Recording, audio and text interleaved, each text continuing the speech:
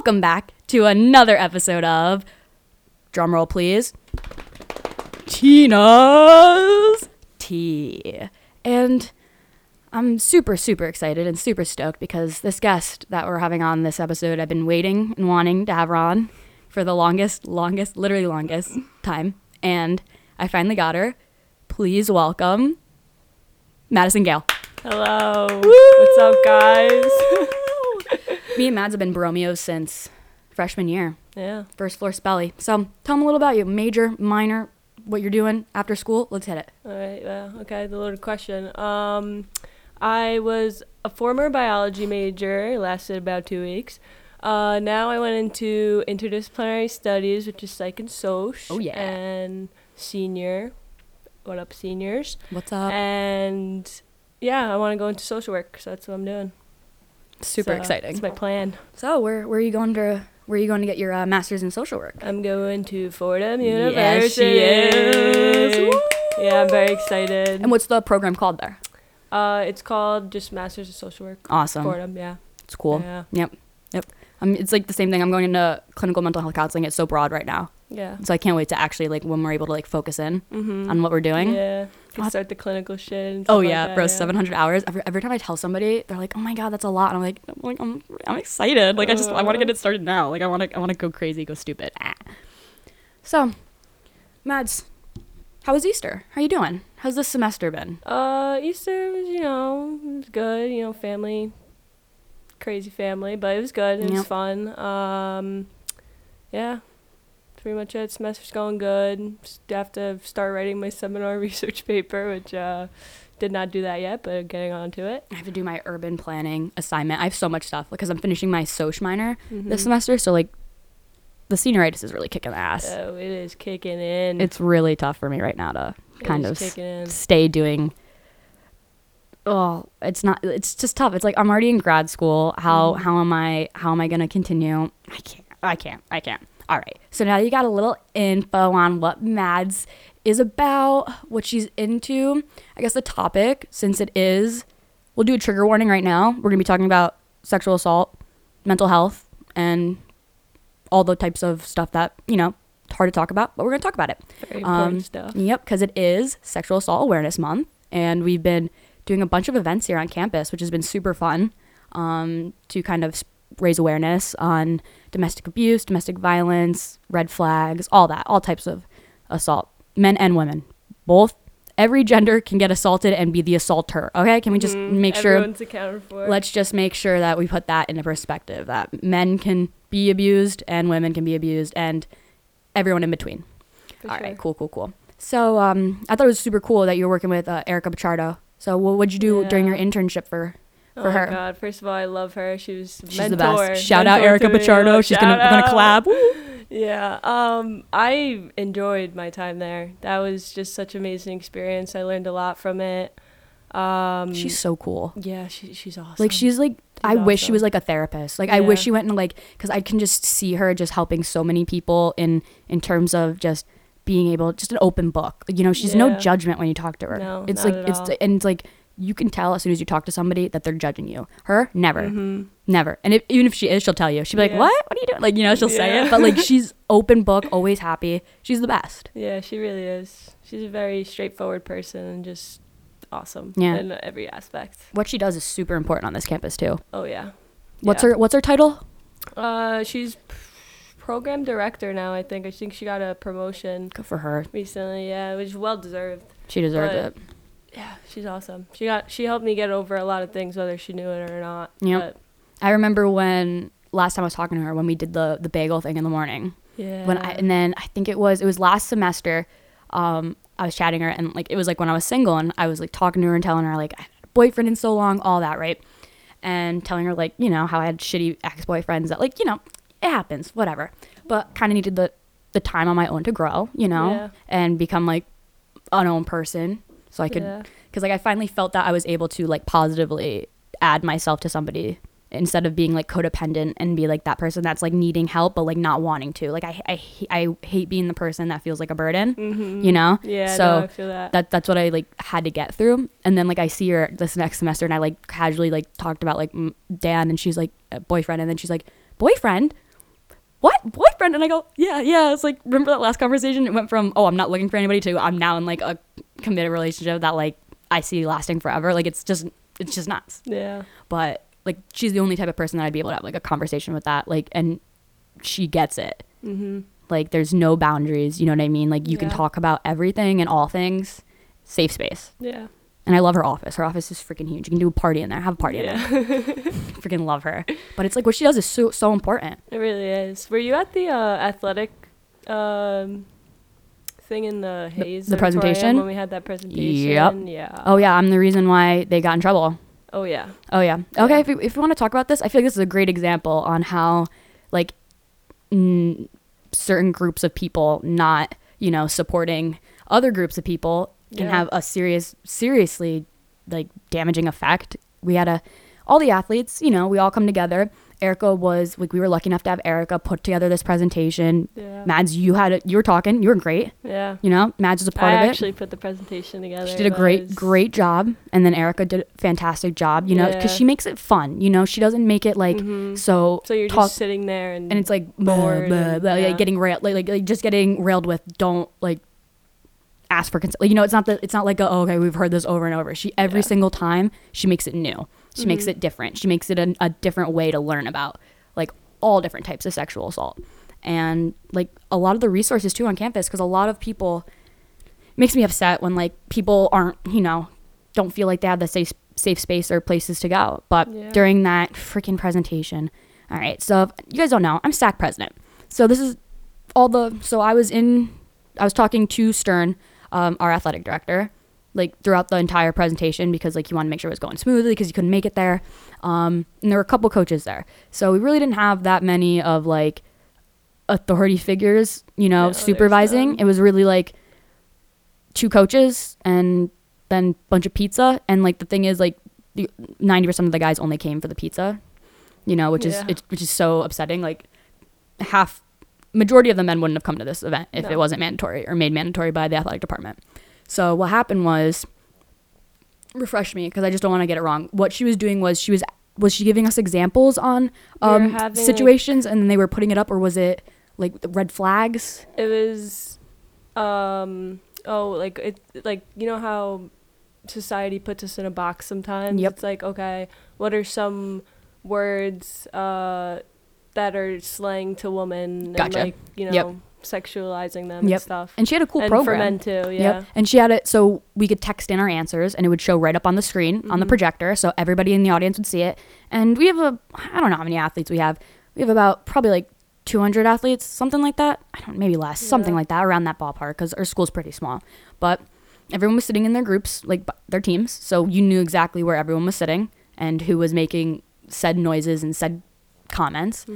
So Erica's informing us, doing great, keeping the energy up, keeping it alive. I'm kind of walking around. I was actually sitting at the top because I had to go get the pizza and come back, so I was doing all that stuff because Stern wasn't there, so I had to do it with Stu. So I'm coming back and I actually go up at the top and I'm listening, and I walk in and all I hear is like chatter as she's talking, and I'm like confused because I'm like looking around. I'm like, oh, are they doing like a turn and talk type thing? Are they doing group work? And I'm like, no, they're being like, all right, I'm not. PSA, my mom doesn't like me to swear as much, so I'm going to try not to swear as much in the podcast, because apparently it's not Tina's tea, it's Luisa's tea. So hold on, uno momento.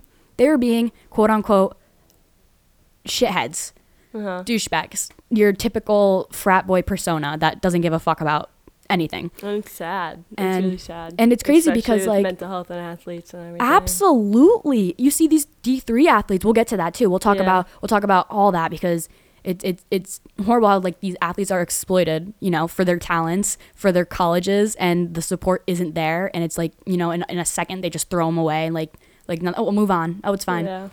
And they're being rowdy, and some of the answers they're putting on the screen are like, where's the pizza?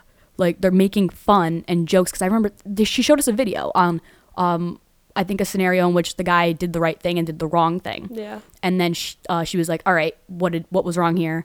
What could he have done better? And they were just making jokes about it. They were like, and it made me upset, not because like, I get it, guys, the male brain isn't fully developed till after the woman,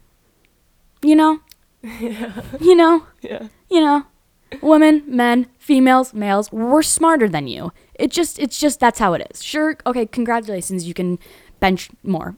All right, cool, sweet, nice. Yeah. But for the love of God, the immaturity levels in college, it really comes out to play. It really does. It does. And I called Stern immediately and told him what was happening. Yeah. I took pictures of, like, I knew exactly, like, mental pictures of who was doing it. Like, I ingrained it into my head and texted him immediately because you don't know who's a survivor in that room. Like, I'm sorry, but these bros can have other bros who have been sexually assaulted and never told them and never talk about them because, you know, men hold that in. It's just, men can't get raped. Men can't get sexually assaulted. No. Like, there's that mindset that's so toxic, which is why, you know, suicide rates are always higher, and we don't talk about that. Yeah, male suicide rates are higher than women. We don't talk about that. Never talk about that. All you hear about is how, like, depression rates in females go up because of social media. Yeah. And then we get labeled as, oh, we're so emotional. I mean, maybe so. Maybe that's why we're smarter. Because we are so emotional and deal with sort of things, and we just, I don't know. But also, some men are smart. Oh, 100%. Some men are smart. 100%. There's good ones out there. 100%. I'm telling you. Our boyfriends. Yeah. Exhibit A. Pat and Dan. Pat and Dan. Best guys. Real ones. Like, it's like, you know, a guy is a great guy when they're able to just hang out with the girls. Yeah. Like, they hang out with your friends, not needing any of their guy friends there. You know, they don't question it. Yeah. And it's like Dan can't come out to 50 Nights this weekend, right? Because he has Passover. He celebrates Easter Orthodox. So, he's like, I still want you to go. Like, you know what I mean? Like, but then you have, like, you know, the sad toxic relationships where you have the boyfriend saying, no, you can't go out without me. Yeah. Or the girlfriend saying, no, you can't go out without me. Because both genders can do it. We're not, don't fucking, I ain't playing that one-sided shit. Yeah. Because speaking of, have you been listening to the Johnny Depp trial going on? I saw that. I thought it was a joke at first. It's like, it's so sad. It's so sad. Wait, like, what's happening with that? So basically, Amber Heard and Johnny Depp. So Johnny Depp was married to, I forgot what her name was, but his ex-wife, they were married for like 20-something years, long time. Meets Amber Heard on the set of The Rum Diaries, a movie they were filming together. And he ends up getting a divorce. And then they end up getting married, dating, get married. And they were only married for like 13 months. So it was very short. But what happened was, go back in time, Johnny grew up being abused physically and emotionally by his mom. But he never left her side because that's his mom. You know, like, as much as he was hurt by his mom, that's his mom. So growing up, I know that all too well. Yep. Everyone does, right? Yeah. And you're like, okay, little sus. Then they get divorced, and all these depositions, all these hearings start happening because Amber is saying that Johnny's abusing her, right? Johnny Depp's abusing her. Then he's saying no. There's pictures of him getting a glass bottle thrown at him in his head. He had like half his finger chopped off from a glass bottle. He's been hit by her, like screamed at her, like mentally, physically abused by Amber Heard. So we're talking about. And then after the divorce, Amber Heard, she published a like telltale all in the New York Times about how he's a woman hitter, like literally a woman beater. And he's like, no, because what happened was, it's so easy for the woman to play the victim in our society, because that's just the stigma of, it's normalized. You know, it's like in every SVU episode, what do you see? Every time you see a man that's been sexually assaulted, it's always harder to prosecute the offender, because how can you rape a man? Yeah. Like, you know what I mean? Like, how can you do that? You can do it. You can fucking do it. They're like, oh no, you're just like, that's not. It's like when you have a person like Johnny who's so vulnerable in his feelings, who's grown up abused by his mom, but like still loving her. And I think he had like, it's still going on right now. So he's suing her for like $50 million because of defamation, because everything she put in was a lie. And the reason why he's suing her is not about the money. It's because he was the abused, and I'm not saying that he didn't do anything wrong either, but when you look at both sides, she was the person that his drug issues and alcoholism, his addiction got bad when he entered that marriage. Like, there's like a timeline, like you'd see all the warning signs of like what happens when you're in a stressful environment and a stressful relationship and a toxic relationship. Yeah. So she's now countersuing him for like 100 mil. So right now they're basically interviewing hometown friends, like literally childhood friends, family members, co-stars, like everyone witnessing. Everyone who's come in to talk about Johnny has said like he has always been the sweetest, nicest guy. He has never once been and you see interviews of him, he's chill. He's always been chill. Like he's like that animated guy. He's a great actor. Captain Jack Sparrow. Captain baby. fucking Jack, bro. Yeah, I know. And you're like, he's the man. Yeah. And finally, his story's being told because for the longest time, he didn't know what to do. There's a couple of videos on YouTube, actually, of, like, warning signs that Johnny, like, showed. Yeah. And we missed them. There's, like, one time in an interview, he's like, I'm scared. I don't know what to do. But they think it's just him being, like, oh, like, just acting or something like that. Mm-hmm. And then you have Amber Heard, who actually is copying what Johnny's wearing. So every time Johnny wears like a gray suit, the next day she's wearing a gray suit. Yeah. The entire time she was staring, she faced her chair to stare at him. He didn't once stare at her. Intimidation tactics. Like there's more things. Like body language tells so much. You see in the courtroom, Johnny's lawyer's coming back. He pulls the chair out for her and she sits down. How many signs are like missed in those type of situations and how relationships could turn so dark so quick. Yep. And it's funny because she like claimed Johnny hit her, gave her a black eye, and then the day after she was on like the Tonight Show. Like nothing. Yeah. Like I'm sorry, that's not something that it happens to you. There's no shot. Yeah. No shot you'd be, you know what I mean? Yeah. And it's definitely hard for the person too, realizing that, like that they're being manipulated, that they're being controlled. That absolutely. It's a lot to take in, and once you realize it, it's a lot to speak up for yourself. Yep. Like I've struggled with that my entire life, childhood, whatever, and it's hard for people, and that's where like the help comes in. Yep. And sometimes people are afraid to get that help because they put it on themselves that they did the wrong.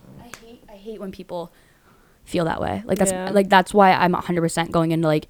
That's why I'm so happy people like you are going into social work and people like me are going into like psych, because it's like in counseling, because the people that want to be counselors and want to be social workers should be doing that. Yeah. You know, don't do it for like, don't go into a career for freaking the money. Like you're going to be miserable. You know what I mean? It's like money will come. Money doesn't bring you freaking happiness. Money will come. You'll need it. It's like, bro, it's not a big deal. You know what I mean? It's like I look at like the lives of like Jeff Bezos and all those like multi-billionaires. It's like, sure, they can order Uber Eats at any time with no, like, you know what I mean? It's like, but they, no worries in like, the world. it's like, yeah, they're chilling. But then you see celebrities that have all this money and it's like, they don't have normal lives, you know? But it's like, we have the opportunity to actually build these relationships with people. Like, that's what humanity was built on, you know? Like, talking, communicating, working with other people. It's like when you're stuck in a freaking castle. And the $80 Uber Eats.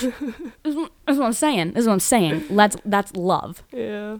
And I'm super excited to be a counselor because it's just, me too. I hate when people, don't talk about, bitch, social worker, yeah. Talk about your anxiety. Talk about your freaking troubled home life, because everybody should be normalized. Nobody has a perfect family. Go fuck yourself. Yeah, no. Like even the Kardashians aren't fucking perfect, bro. All right, like let's be real. Come on, they all have their shit.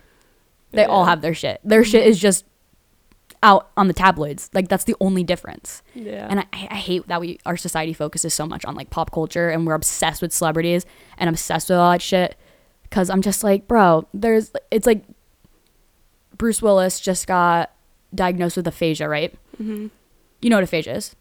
Nope. It's like once you stop being able to talk and like produce speech. In your mouth?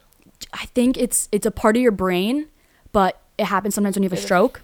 I think I think it's the front. I want to say it's the frontal lobe that's affected. That fucks with your speech. A lot of times it happens when people have strokes. They can have aphasia afterwards. Just something hits it wrong. But like I'm talking to my parents and like my family on Easter, and they're like talking about it. Like I didn't even know what that was, and I'm like looking. I'm like, really? Like I'm just like, you didn't know what that was, and it makes me mad sometimes that we don't care about things until a celebrity gets it, or we don't care about things until a freaking celebrity. Like, when have you ever heard about celebrities until like they die? You know what I mean? It's like they die. It's like, oh, a huge fucking deal. Now we're gonna do the tributes and all that shit. It's like my boy Cameron Boyce, R.I.P. Literally, it's like he was a freaking star. Should have done way more. Had so much potential. I'm pretty sure he was my first childhood crush. Definitely. Pretty sure. I had a crush 100%. On him when he was 6. Oh yeah. Like when he was a little. Oh my god. He just had that attitude. Unbeatable. That like he had that persona where it's just like, it's fucking gout, you know, silly, like goofy mood. yeah, all the time, 24/7. It's like Yeah, but it's true. Like even Selena Gomez now too with the bipolar disorder. yeah. And what's crazy too is that when Demi Lovato was diagnosed with bipolar disorder, right? Mm-hmm. She was recovering from her eating disorders, drug addiction, alcoholism, all that, right? And her drug of choice was cocaine. Yeah. And she, like, I remember in one of her first documentary before her relapse, her heroin relapse when she almost died, before that, she was like, this is the first time I'm interviewing without being on cocaine. And I'm thinking, like, the reason why she was doing cocaine was to counterbalance her fucking bipolar disorder that she didn't know she had, that was just getting, like, pushed this, because with mental health and women, bro, shut up with the hormones. Shut up about, like, the emotions. Like, shut up about that, because I can guarantee you guys are just as emotional as women. They just know, they just hide it. They cry in the shower. Like, they cry, like, when they're home alone. They cry in the car. That, you know, that's what they do. It's like, for women, it's like, oh no, you have a mood disorder. Bro, no. I'm just going through a tough time right now, or something like that. Or she's being told that she just has addiction issues, when in reality she had addiction issues because that is her self-medicating to counterbalance the lows and highs of bipolar disorder. Yeah. And the same thing with Selena Gomez. And God bless Selena Gomez, because she's been through fucking hell. Yeah. Lupus. She's like got like weak hands now. It's so sad. It's so sad. But all that's connected. Lupus, like with your body and your mental health. And now that she's got bipolar disorder, it's like, it's insane. It's very hard to detect bipolar disorder. 100%. Yeah. 100%. It's probably the reason why, because people hide it. And people don't know what bipolar disorder feels like. Mm-hmm. You know, because when you're manic, you feel good. Yeah. Like, you feel great. Like, why would you not want to feel that way? Yeah. You know, and then when you're having lows, you could just be like, just having a couple bad days. You know what I mean? It's not until it gets severe, which is, you know, in rare cases when people have severe, and have to be like, you know, hospitalized for it and things like that, because they really need to get on a certain regimen of their medication or else they can't function, which is like so heartbreaking, but like it's very important that it gets done. Yeah. And then you have the people that like go years and years and years and years. I heard that people who have bipolar disorder, it's hard for them to say that they have bipolar disorder before they're diagnosed with it. Yeah. So like they may feel like that manic and then depressed, but they have a hard time saying, oh, I have bipolar disorder. Yep. Like, you know, because it's not diagnosed yet for them, but they feel that way, if that makes sense in a way. Mm-hmm. But no. It's sad. The medication too is crazy for that. Like, it's just like, because you have to balance it. You know what I mean? And you know, you're always working on your mental health. Like, you're never like, oh, I have depression, now my depression's gone. Like, no. It's always you're always gonna have to deal with certain triggers, certain things, you know? Yeah. But therapy, medication helps you deal with it properly. And like, everyone's all like, medication's bad, blah, blah, blah. Like, an SSRI is just giving you what your brain already produces. Yeah. I don't know. I'm one of those people, though. I'm afraid to take meds. I don't know why. I'm telling you right now, your doctor, psychiatrist, psychologist will outweigh the benefits over the risks of medication. Yeah. So like, they will look at it and say like, this is and the thing is, you can't just give someone medication and be like, here, you'll get better. No. Yeah. You have to constantly work for it. Like, when I was going through my literally suicidal anxiety, that whole shit, before I started going to therapy and got medication for my anxiety and then found out I was celiac, when I was down bad, like, I would have taken anything to make it feel better. You know what I mean? Like, it was just, it was either I'm going to kill myself or like, I don't know. Cause resort to a substance that makes you feel 100%. And then I'm just like, and I always looked at medications for mental health like, oh, no, I'm going to get addicted, all that. And then you look at it and like, I take Prozac, for example, for my anxiety, but it's also an antidepressant. So a lot of SSRIs and antidepressants can be used to help with your anxiety. So an SSRI, for those who do not know, is a selective serotonin reuptake inhibitor. And many of you know, you need serotonin, dopamine, you need all these neurotransmitters to make you feel sad, happy, and, you know, kind of keep you balanced. When you're dealing with anxiety and depression, there's either too much or too little of a specific neurotransmitter. And SSRIs are kind of just, you know, stopping your brain from producing more and helping you add to it. And it's just it's not at, and it takes a month to really get in your system. Yeah. And for that, you take it, same time every day, and you don't feel different. That's the thing. You don't feel like an immediate reaction. It takes like 2-3 weeks to really get in your system and work. Yeah. And then after that, and you don't have to take it the rest of your life. That's the thing. It really helps you get balanced. And when like, I'm pretty sure that I'll be able to not take Prozac once I'm like out of school and like now I have my career set and everything, because I'm thinking about it. It's like once I got my diet under control, I was good. My anxiety felt a lot better. So it's not a crutch that you hold on to. It's like if I didn't go to therapy, I would not be where I am. Like it's the combo. It's the combo of the both that really help. But like don't be scared of medication. I'm not saying go take some, but I'm just saying like I think they're a good thing. You could always do your own research too. That's what I always do. I always look up research everything before. No, 100%, because I'm just like, and it's not like I'm WebMDing this shit. It's like no. I'm looking at like scholarly articles of like literally research, because like that's all I did in school. Like that's all scholarly articles. Shout out Burger. Research methods. Vibes. But and like find out my stuff on my own and see like what is the best fit for me, because there's so many options and it's not a one case fits all. Yeah. Same thing with like when I was diagnosed with ADHD. Stimulants is not a one size fits all, bro. I'm on my second type right now, just seeing if it fits, and I think I'm gonna change it again.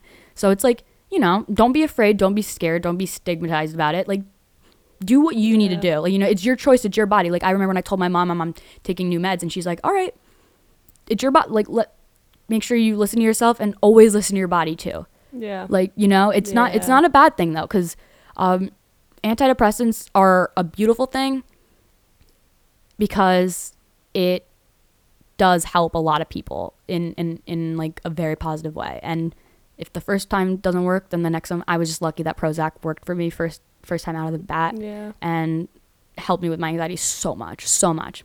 Kind of made things, in the moment when I started taking it, it made things seem happier. Yeah. So I have a question for you. So you know how we're figuring everything out, who we are and all of that. So before you took Prozac, did you have a hard time doing that? And then after, was it easier for you to like kind of, think about things that you've been through and grow into who you are now? Oh yeah, no, definitely. I feel like I was able to reflect, and I think COVID gave me a huge opportunity to like sit back and be like, how did I get where I am right now? Why am I feeling like this? Because the depression was telling me to kill myself. The depression was telling me there's no way out. It wasn't me telling myself that.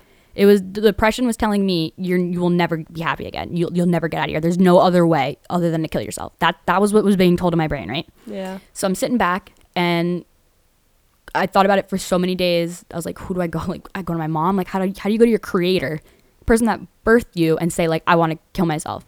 So I ended up going to my mom and saying like, I want to die. Like, I really, like, I'm just so upset. And everybody knew in the house that I was going through shit. Yeah.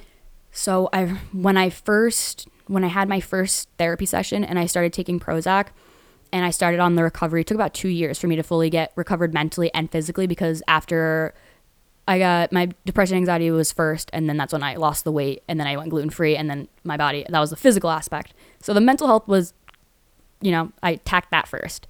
Beforehand, I was always like, I always had a bunch of friends, and I was always like a people pleaser, but not like on purpose. So this was the first time where I actually sat down and was like, I need to take care of myself. Yeah. Like no one else. The only person at the end of the day that's going to be there for you is yourself. Very always. True. Very, very, very always. True. Mm-hmm. And if you're not taking care of yourself, who the fuck is? The person you talk to the most is yourself. Mm-hmm. And that's not a bad thing. If you're talking to yourself, that's totally normal. Learn about that learning memory. Shout out Burger again. It is very normal. So normal. If you feel like you're having a conversation with yourself, it is normal. 100%.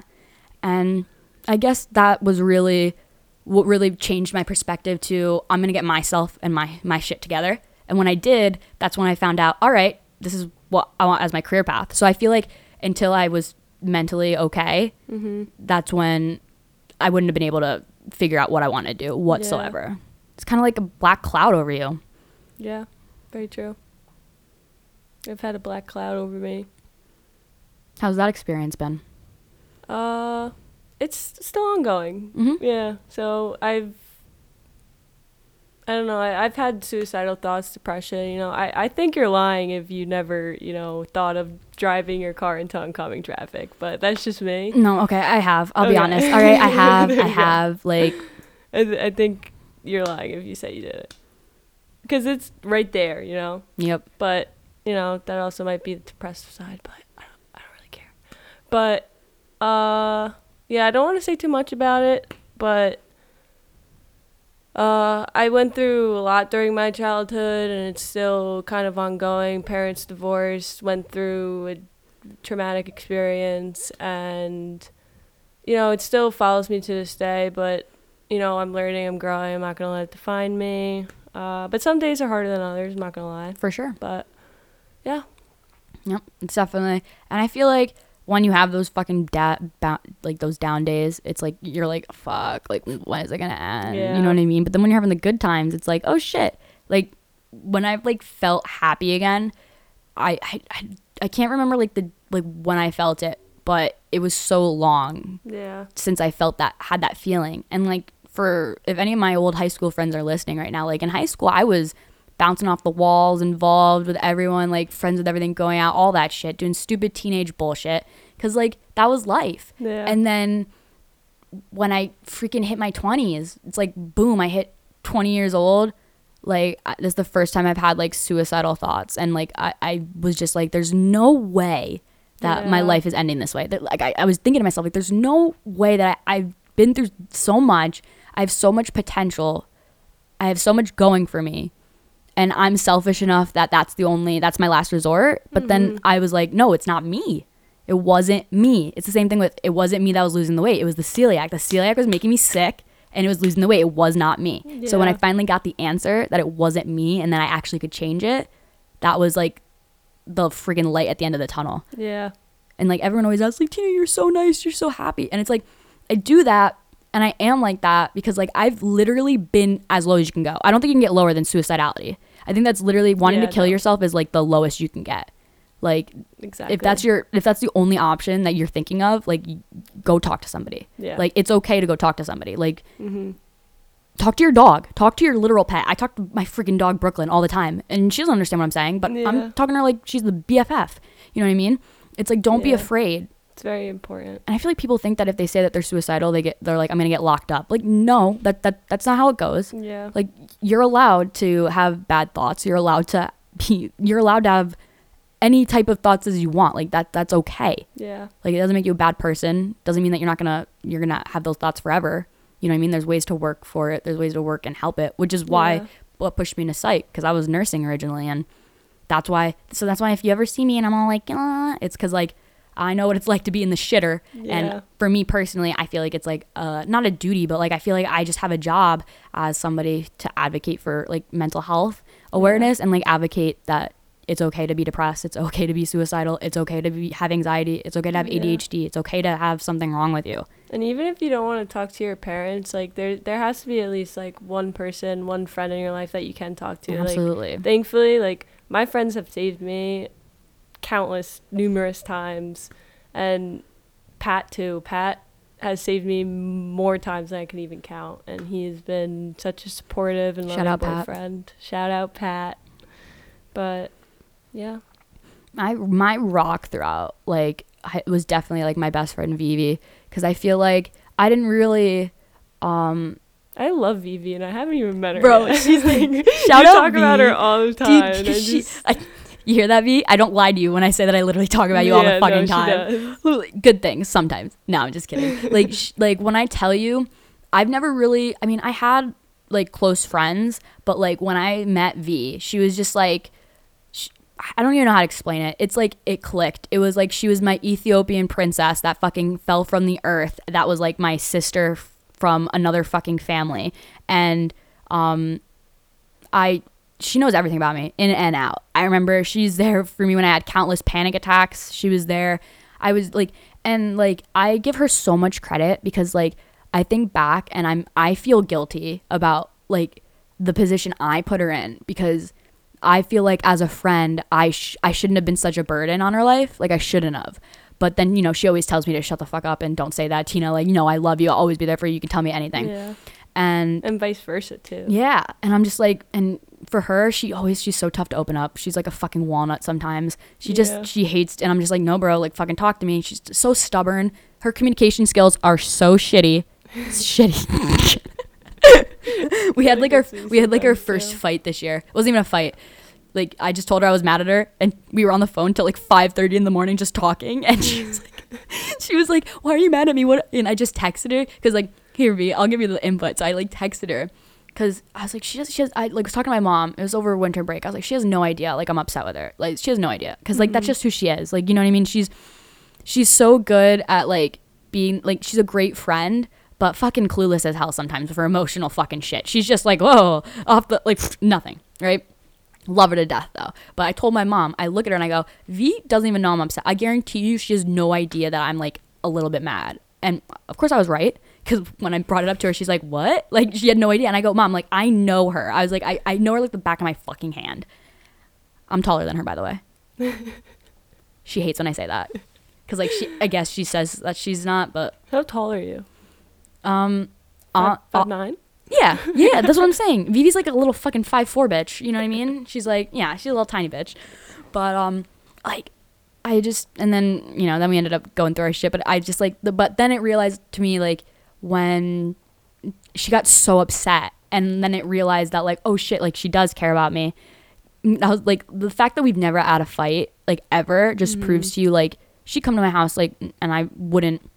No warning, just come over, hang out with my brothers. Like, she's family. That's what she is. And the texts I've sent her about like her like, I think about her listening to her best friend like wanting to kill herself, like, and I'm so sorry that like it took me so long to like get better, I guess, but like, mad fucking props to you, because like without her, she kept me alive. And so did my mom, but she was the one that she's the only person I told everything to. She's the only person that didn't judge me. She's the only person that was there for me 24/7. She was my rock, and she 100% saved my life. And I remember the day I like texted her, like that I was like super happy or something. And then she like texted me back, like saying how happy she was that I was happy because it's been like so long. Oh, it's so sweet, the genuinity of it. And I'm just like, bro, like, and I miss her like shit. I haven't seen her since Christmas break, and I miss her. But without her, like, you know, like, it's important to keep people around, and that's just one person. Like, I'm not like, and I am friends with many people, lots of people, but like, V's family, like, that you know, like, without, I wouldn't have made it at all. She 100% serious type shit. 100%. And she actually gave me this bracelet. I think you remember the Soul Sisters one.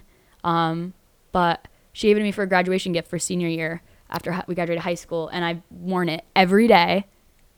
The only times I ever taken it off was soccer games, obviously, for that. Yeah. Put it in my bag, and then after the game I put it right back on. And I've worn it you could see that I've never taken it off, because all the lettering's gone, like the black lettering in the inside's like gone. Yeah. But that's 4 years and I don't even know if she knows that I wear it every day. It's still going. But as soon as she gave me it, that's the one thing that because it says Soul Sisters, because it's just like, that's just what it was. Just what it was. She's like, she saved my life. And without her, she's definitely, she's got to meet everybody. I feel like everyone here knows about her. And it's like, she came to a senior day, though. She was there. And there's that. She fucking surprised me on my senior game this year. Like, I had no idea she was fucking coming. What a true. And like, I hate her because it's just like, and the thing is, I had a feeling she was coming too, because here's what happened. She wasn't snapping me, and her location was turned off. And I look, and I'm just like, I remember before we left, I'm so fucking smart, don't forget that. She literally goes like, I'm going to make it to a game. I think you can make it to your senior day. Is it the last home game? Yeah. I remember talking about over the summer about that. Cut to senior day. I wake up, and I'm like, I just have a feeling. I'm like, she's planning something. I know when she's near me. I just know. And I look, her location's off, and I go, this fucker. Yeah. So then, That's you know, I'm on the game. When your friends show off the location, you know they're coming to surprise. Bro, I literally am on the field, and all I hear is, let's go, Christina! I'm looking the other way. I didn't even have to look to know it was her. I stood there, turned, like, I was walking back, and I heard that, and I literally, like, looked up. I was like, my jaw dropped, and I see her, she's fucking peeing her pants laughing, and I'm looking at her like, I had no fucking idea. And this is the second time she surprised me. She surprised me freshman year for my birthday at home, and I didn't know she was coming. And she was at Nona's and surprised me there. And I was like, no fucking way. She fucking does that shit, and it pisses me off. And I fucking love her to death for it. But then it's like, I hate it, but I love her. Yeah. And she's just like the best person, like freaking ever. But you know, I still want to. She's got a punchable face though, for sure, for sure. But. What is a punchable face? Like, just like, it's just like, why do you look like that? You're like, I love you, but like because she looks like she's got her shit together, you know. It's Vivi. She was always Vivi, and it's just like, I just want to punch you in the face. You know, her sisters understand. Lexi and Gab would totally back me up on that she has a punchable face, for sure. Say Sam has a punchable face too. Yeah, no, 100%. Cause she walks around, she's fucking cute, and then it's like, boom, right there, boom, right there. So I'm like, it's important to keep those people around you that like will literally be there for you. And yeah, that will really show you who the real ones are that stick around. Me and V are now been friends for 6 years. Damn. And it feels like a lifetime. Damn. Like, it literally feels like I've known her my entire fucking life. Yeah. Friends give you give you an identity. Oh, for sure. I remember when I started showing up at her house like every day, because we were on the same. We played soccer together sophomore year is when we realized we lived like we lived a song away from each other. Mm-hmm. So like to drive to my house or drive to her house, it would be one song length. So we would always be like, oh, what song am I putting on for the ride home? It's like one song. And that's what I ended up signing her yearbook with. I was just like, yeah, I know you're not going to be one song away anymore, but like we'll still be able to hang out. Like me and it was just, and I've never had a sister too. Like she grew up with two sisters. I grew up with two brothers. So like this was the first time I was ever like close with a girl in a way where it like genuinely felt like a sister, but a sister where I didn't want to kill you. It was like she was just like, I've never found someone who had the same vibe, who like kind of had the same mindset. Like we freaking had this like same, it's just crazy to think about. Yeah. And you know, she knows everything about me 24/7. And it's funny because we don't really text like every day.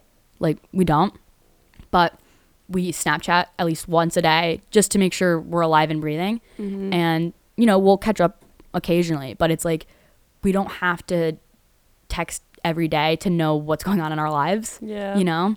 And I know we're both doing crazy shit right now. But it's like, I really wanted to meet Dan so bad. Like They haven't met yet?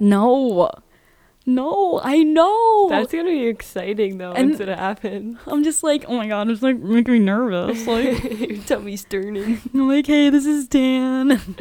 Oh, but yeah, I love you and I miss you, and you know that's why it's so important to like, you know, have like non-toxic relationships as well, friendships, relationships, like family ships. It's just important to. Friendships can be toxic too. Oh, 100%. You have any toxic friendship stories? Oh yeah. No, let's hear the juiciest one. Okay, I had a childhood friend like forever, and we lived in the same neighborhood. Grew up in like a small town, I guess you could call it. It was just a circle, and I started dating her brother, but not really dating, but you know the vibe. And I don't know, she was just always like, we were always inseparable, everything like that. And then she just started putting the blame on me when it was actually like the both of us together. And something happened where we went out together, and then we end up going back with like a couple of these guys. And at the time I was with her brother, and you know, stuff got like out of hand and everything, and she kind of just put the blame all on me. And then she texted me this whole like paragraph saying like, oh, like, Mads, you're such a bad friend, like I can't believe like you did this. And like I would come in and defend myself, and then she would be like, oh, well, this got out of hand. And I was like, I'm just like literally giving you my side, defending myself. Like we could have like a conversation, like not putting the blame like all on me. Like, you know, like I've been dealing with stuff, we haven't really talked, and there's it always just two sides. got really bad. Yeah, It takes two to tango in yours, every scenario. mine, and the truth, the goddamn truth. True. But I don't know, I'm not gonna say I've done some shitty things. We all have. We all have. Nobody's perfect. Nobody is perfect. Nobody. But And if you are, you're a fucking liar or a robot. But I know when I'm not in the wrong fully, and I will admit I hold myself accountable at the end of the day. Like, I know when That's called growth. Exactly. Growth. Love it. But yeah, that's about it. I hold myself accountable, and at the end of the day, I'm not gonna let people walk all over me anymore.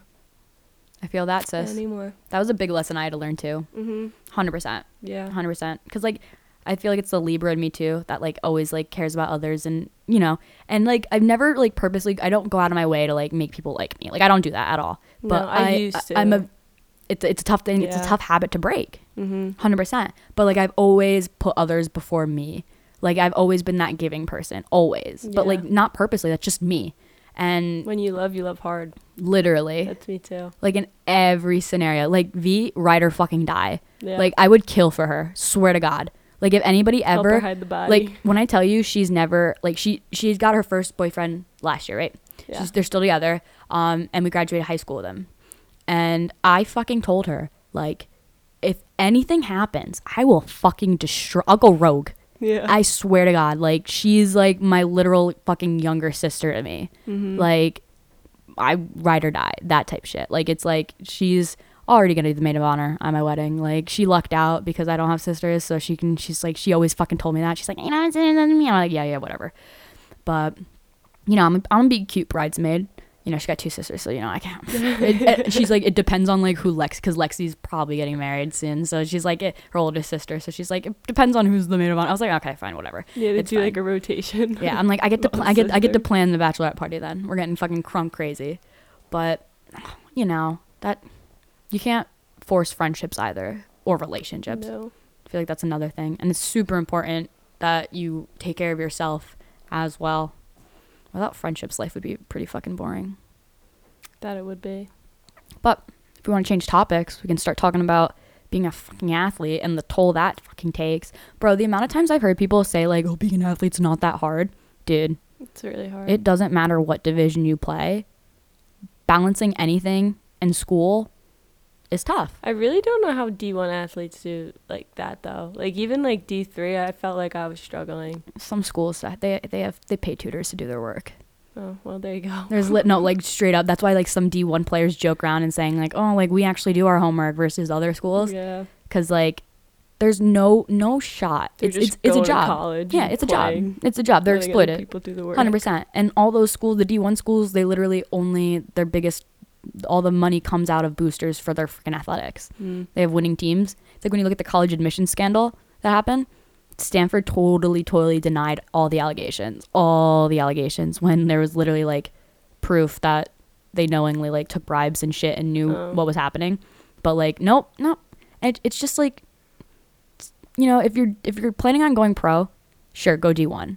You know what I mean? But like in the end, it's like, if you're not going pro, you're going to have a career some way or another. You know what I mean? You're going to have to do something. And even like retired athletes, they do other ventures. They're doing a bunch of stuff because it's like there's more to life than just a sport, which is also like a huge identity thing, I feel like, because like we're done. You know what I mean? Well, I'm playing, luckily, hopefully playing a year in grad school eventually because we have 1 year eligibility. But like when you're done with sports, like why don't we like ever talk about like women's like body image changing and like body issues that happen after sports? Because let me tell you, like they do no exercise. It changes. Yeah. And it's sad because like you see these girls that are like, you know, super skinny during the season. Duh, of course you're super skinny. Like especially when you're a trackie. You know what I mean? If you're doing track your whole life and then all of a sudden you're done with that and you're going into like a career and you're done with like the athletic mentality, because when you're doing practices every day, games in between that, like we're going one, like back to back, and physically and mentally it takes a toll on it. Like games, like you got to be in the zone. You know what I mean? Like I feel like unless you're an athlete, you don't know mentally the toll it takes on you. Yeah. You know, and I feel like there's not enough resources for athletes, especially male athletes, you know what I mean, to vent and let things out. You see like Katie, rest in peace, Stanford goalie who passed away. Like it's just so sad because like I looked up to her. I remember watching her in the 2018 was it 2019? That's crazy. When they won, and she won them the fucking championship when then the goal she stopped 2 of those PKs and she freaking won it. And she allegedly she killed herself possibly because of an alleged letter she got from the school because she was being on like discipline because she defended a friend. And I'm thinking, like, if this girl who's an RA, Stanford women's soccer, known, going to go pro, so good, probably she could have been the next Hope Solo. Like, that's the thing. She was so disgustingly good, and she was also a great person. Yeah. And she got a letter, and just because she got that letter, she felt that her whole world would be taken away. Like, you put these players on a pedestal, but then you don't support them when they're about to get freaking decked off it. And then that collapsing feeling. You Like, know? I'm totally putting myself in her shoes, and I could see myself freaking out too, being like, oh my God, like I'm getting in trouble. Like, I've never gotten in trouble, like, like discipline in like an academic way, never, because I've always been a good student. I've always behaved, that type of shit. But like, when you're that, like, and I'm an RA too, so I totally understand like the balance it takes to be an RA and an athlete and extracurriculars and all that shit. And then you add D1 to that, it's even harder. So I'm looking at it and I'm like, she definitely saw the letter and was just like, my world's gonna be over, like my life's over. Like, she looked at it like that was the only resort, because how could she explain this to her fans? How could she explain this to her parents? So that's why I think that it's so important that there's like resources. Yeah. For because like, you need it. You really do need it. Yeah. Like, they should definitely like have like a practice of just like mental training or something, like incorporate that, or to like sports, and every sport, men, woman, anything. Absolutely. That's sad. Absolutely. It's also sad how, like, you know, I hate that an NBA and the WNBA. It's like we have such good women basketball players, such good female, so good.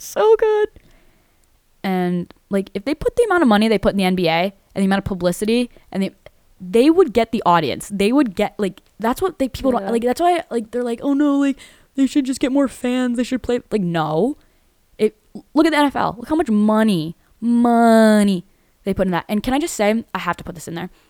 I laughed when I saw everyone celebrating the men's national teams, like the men's U.S. soccer national team qualified for the World Cup. Qualified. They celebrated them qualifying. No, that's it? Yep. No, that's that. They celebrate qualification, and the women's team has won it 4 times. Men, 0, and they just finally qualified. And the fact that they celebrate the qualification just proves they're shit. But yet, they have more support behind them than the women's team. And I remember going to see the U.S. national team play, and the stands weren't even filled. Like, it was 2012 before that, when like there was nobody going to the games. Yeah. Like, I've been watching Alex Morgan play when she was a benched player, when she was just doing club and she was not pro. I remember that shit. And then she got pulled up, and then she became a freaking star. But it's like, that shit, no way, man. Sports are hard. Being an athlete is tough. It's really tough. Trade shoes and walk a mile in my shoes, and you really gain perspective. Facts. Quote. Yo, that was good. I think it was Mac Miller. Probably. But, yeah. Sounds like something he'd say. Probably. R.I.P. Miss him. I think it's so sad when we lose people to suicide and all that. And it's what's so funny, too, is that, well, not funny, interesting, is that they said Katie had no warning signs that she was suicidal. There definitely was. 100%. She didn't just have this letter and then just do it. There had been like people don't know yeah, proper warning signs. No. Get educated. Like, if you start seeing a friend withdraw from like group gatherings, you know, not reaching out as much, staying in bed, you know, that's a sign. Reach out. Bad personal hygiene, not doing work, not showing up to planned events, not, like, literally check in on your freaking friends. Like, if you think something's wrong and you find out that there's actually nothing wrong, who cares? I'll tell you, It probably will mean more to them that you thought of them and checked in, like, than, oh, you think something's wrong with me? Like, no. But be there for your friends. I think people have like a hard time being or feeling like that awkwardness, which, you know, everyone has a little awkward in them. Absolutely. I think I'm pretty awkward. I'm pretty weird, but Bro, I learned to embrace it. So. Dude, I'm a freaking freak. Still learning. I'm a freak. I am too. Come on, man. You are. And I love that about you. That's what I'm saying. Yeah. It's like, I'm an acquired taste, you know, not everyone likes me. I get that. But like, you know, I'm me, unapologetically me, you know, this is the hand I was dealt. More. Oh my God. And interesting enough. All right. Do you think that if you were alive, like our parents' age, like that age, do you think if we were alive in their time, you'd be the same person you are right now, like personality wise? I think, what year is that? Is that like the hippie, like, age, or no? It'd be like, you'd be like a teenager in the 80s. I think honestly I would be happier.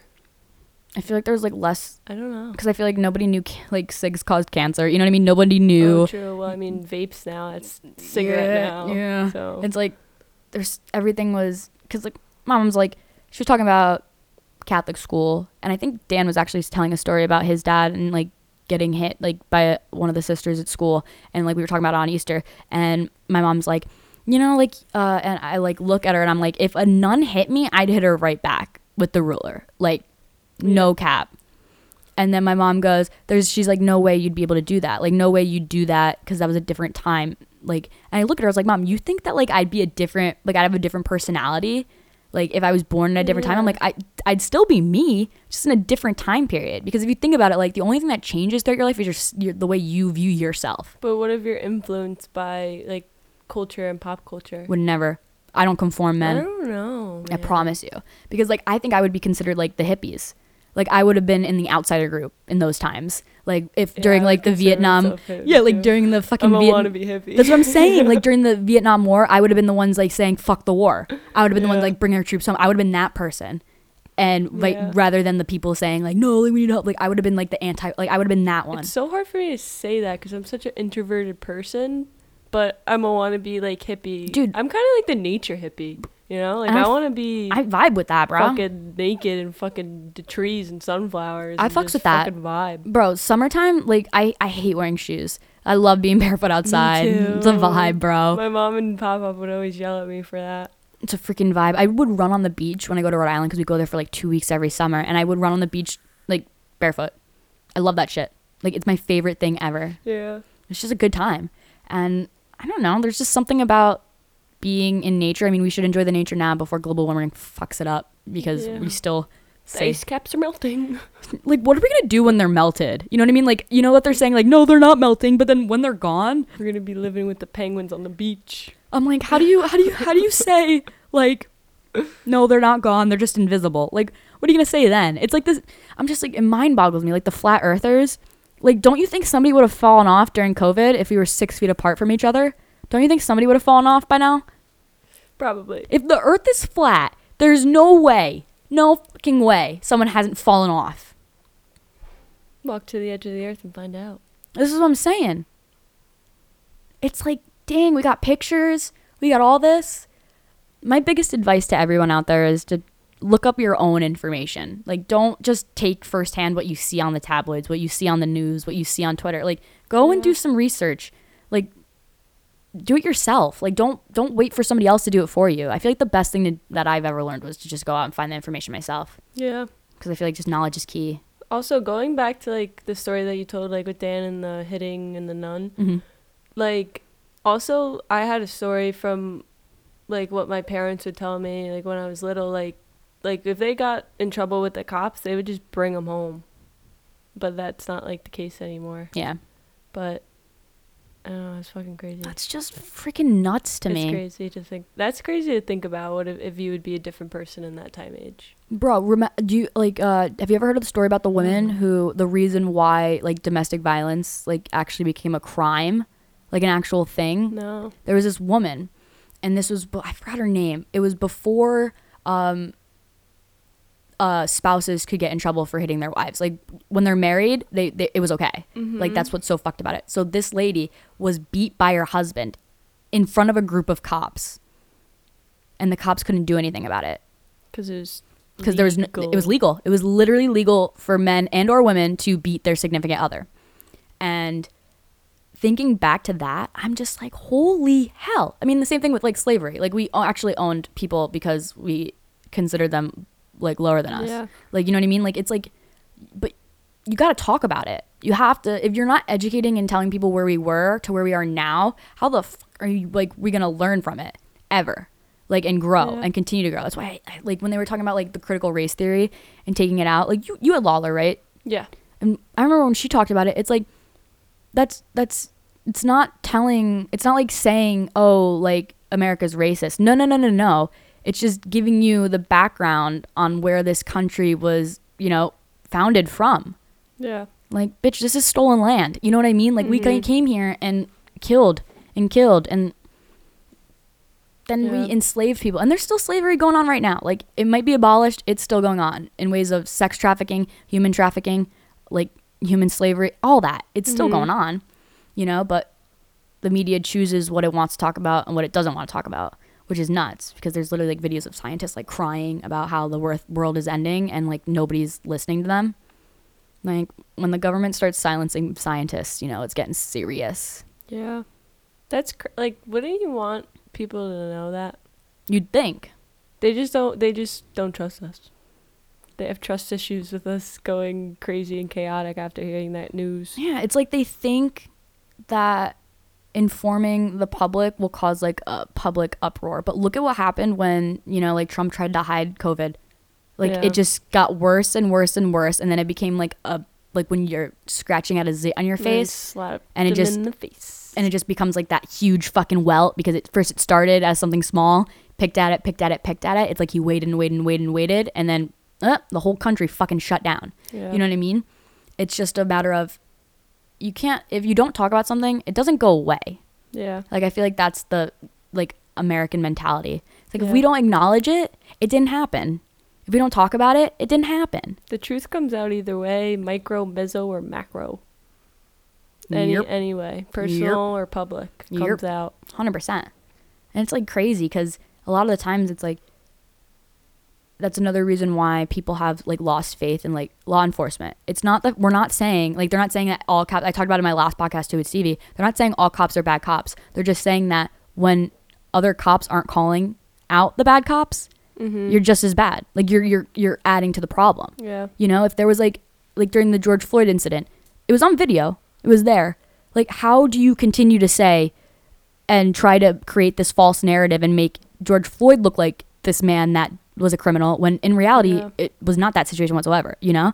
And I'm like, just own up to it. It's like, if we had cops that took accountability of fellow officers and coworkers that did these acts, not saying all of them do it, but the ones that do, and they said, hey, that's wrong, we're going to fix this and we're going to work on this, there would be a much different relationship between the black community and the police, or just any community and the police. 100%. 100%. Yeah, I agree with that. You know, it's like, just own it. Just say we fucked up and then fix it. It's like when you guys continue to say it's not happening, when you continue it's like those microaggressions. It's like, why, bro? It's like, come on. Yeah. And it's like, if you're a cop, you're not above the law, man. Like, you can't just kill somebody and then just say, oh, I was in the line of duty. And like, no, man, there's some instances where they need to be held accountable. Yeah. Always. Doctors are held accountable if they kill patients. Very true. You know, nurses have just been held accountable. I really, like, I just don't understand it. Like, how, like, someone can judge someone based on their color. Like, yeah. I don't know. I don't know. It's like, I've never looked at somebody and said, I don't like you from looking at them. No. Like, you know what I mean? No. And it's like now I always get to know people first. 100%. And you always have to take into consideration their history. Yeah. Exactly. It's like you have to get, like, everyone's been through fucking shit. You know what I mean? Everything that people have experienced has turned them into the person they are now. Yeah. So it's like you can't just take people as face value. You don't know what they're going on with at home. You don't know what's going on whatsoever. Mm-hmm. Everyone has been through some form of trauma. For sure. 100%. Whether that's losing a loved one, losing a parent, losing a sibling, losing a significant other. I went to high school with girls who literally lost boyfriends. Like, I couldn't imagine like being a teenager dating somebody and they die. You know what I mean? It's that type of shit. That's just like you can't come back from. It's like even a freaking fight with your parents can be traumatic. Yeah. A fight with a sibling or a friend. You can remember it for the day you fucking die because it just left that impression in you. Yeah. And I feel like people, like, we're not saying you compare each trauma to the other, because never compare each trauma to any other trauma. All trauma is valid, and you have every right to be upset and work through your shit and deal with it at your speed, because like trauma affects everyone differently. I've never grieved before. Don't feel bad because somebody else's trauma is more than yours or less than yours. Don't feel bad for that. Nah, man. And I hate when people like apologize for like talking to like their friends about it. They're like, "Oh, I'm sorry." Like I hate, like no. Like if you're my friend, it's also the burden coming out. Yeah, it's like if like, and I've been there. I felt that way too. But it's like you just gotta be like, "Nah, man. Everyone's going through this shit. I'm just going through this shit right now." You know what I mean? I'm just this is my moment to shine. You know, this is my moment to grow into character development as fuck. Yeah. But shit is crazy, and I just feel like we need to talk about, like, that's why the Will Smith thing got me really pissed off, because everyone's focusing on him and the amount of predators and pedophiles that are in fucking Hollywood that still have their goddamn their Academy Awards, that still have their. Do you remember your joke? Did you guys hear what happened at the Oscars? Oh yeah. what? The first oh yeah. I was like, oh hey guys. I was like, oh wait, if you guys want to know, I'm doing the talent show, and I actually got the approval today that I'm doing it. That's exciting. They were a little nervous that so like exciting. I was gonna be like, because now they had a little incident of like some racist remarks or some shit, and I'm like, I heard about that. Yeah, it was bad, and I'm like, no. She's like, just don't say the N-word. I'm like, no, sorry, would never even think about it. And she's like, don't make fun of disabled people. And I go, I am disabled. Like, the N card's not real. I'm like, come on. I'm like, dude, chill out. I'm like, never. I'm probably just gonna roast the college because everybody can relate to the college. Probably throw some nursing jokes in there because I have so many nursing friends that have just been killed. So it's like, oh, hey, if you want to know. Okay, so my joke was, hey, did you guys watch the Oscars? You see what happened? Will Smith? No, actually, the first queer Latina woman won Best Supporting Actress. No shit. Yeah, and really? actually the first male legally deaf man also won for Best Supporting Actor. All right, wait, I actually didn't hear the deaf man, but I heard the other one. CODA was a great, so CODA stands for Children of Deaf Adults. And that movie's about this one girl who lives in a family with her brother, her parents, and they're all deaf except for her. And she it tells a story about how she, supports the family, being the only hearing person, and, needing to translate for them and like help them out with things like that. But she's also, pursuing her dreams of going to college and things like that. So she's gonna have to be like balancing, it's my time to go and leave the nest, and you guys have to make it without me. And he won it. Fantastic freaking performance. And then the third ever female director won for Best Actor for CODA. Damn. So, wait, was it CODA? No, yeah, it was CODA. Nope. She won Best Director was for, hold on. Nope, it wasn't CODA. CODA won Best Film. Best Director, what was it? I'm drawing a blank, but great film. They were all good. They were all fantastic and well deserved. But like, there's been 97 Oscars and only 3 women have won Best Director.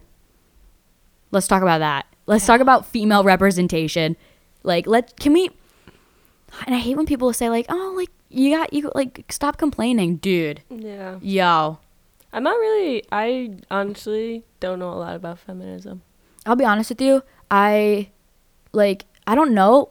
I mean, I want everyone to be equal. You know what I mean? That's it. That's all I care about, regardless of age, race, sexuality, ethnicity, anything. I don't give a fuck. I think you need to get to know a person before you have even judgment. Literally, it's like if you're a dickhead, you're a dickhead. You know what I mean? Like, anybody can be an asshole. Yeah. If you're an asshole, you're an asshole. But like, I'm not going to hate you because you are who you are. Like, what? Like, and do you ever realize that? Like, everyone always like has that debate on if like people are born gay, right? Yes. So, can I ask you, when did you realize you were straight? When I started going towards boys. It was initial. Would you say you were born straight? No, I don't think so.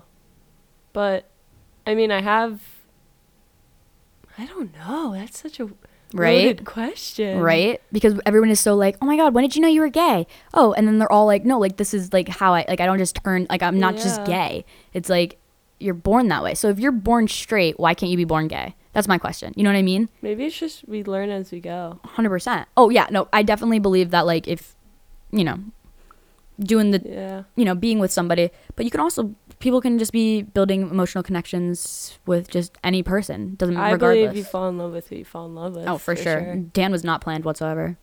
Like seriously, he just came out of actually. nowhere. I'm like, okay. Yeah. This is cool. I was like, I'm down. Yeah. But it's such a loaded question because I never had like a couple figure to look up to when I was younger. So, yeah. Wow. What is love? Literally. So many things. I mean. But. Damn, it's just crazy. Yeah. And I like, don't be mean to gay people. Do not be mean to gay people. The gays are fucking awesome, dude. They're fucking lit. So fun. Like, some of them are really judgy, though. Oh, yeah, for sure. Like, we went to this, I forgot what it's called. Me, Gabby, and Sam went to this identity gay bar. And it was karaoke night. And we were just singing karaoke, and they were just like, you're not singing the right words. And we were just, like, sitting there. Like, I thought this was, like, a self-expression. Like, yeah, it's like, oh, shit, there's protocol? Fuck. Yeah. It was just really weird. But don't be mean to them. Nah, man. They're fucking lit as shit. And I have to make sure I don't get any lockouts, because I'm technically on duty right now. Oh, fuck. Yeah, there's a lockout. God damn it!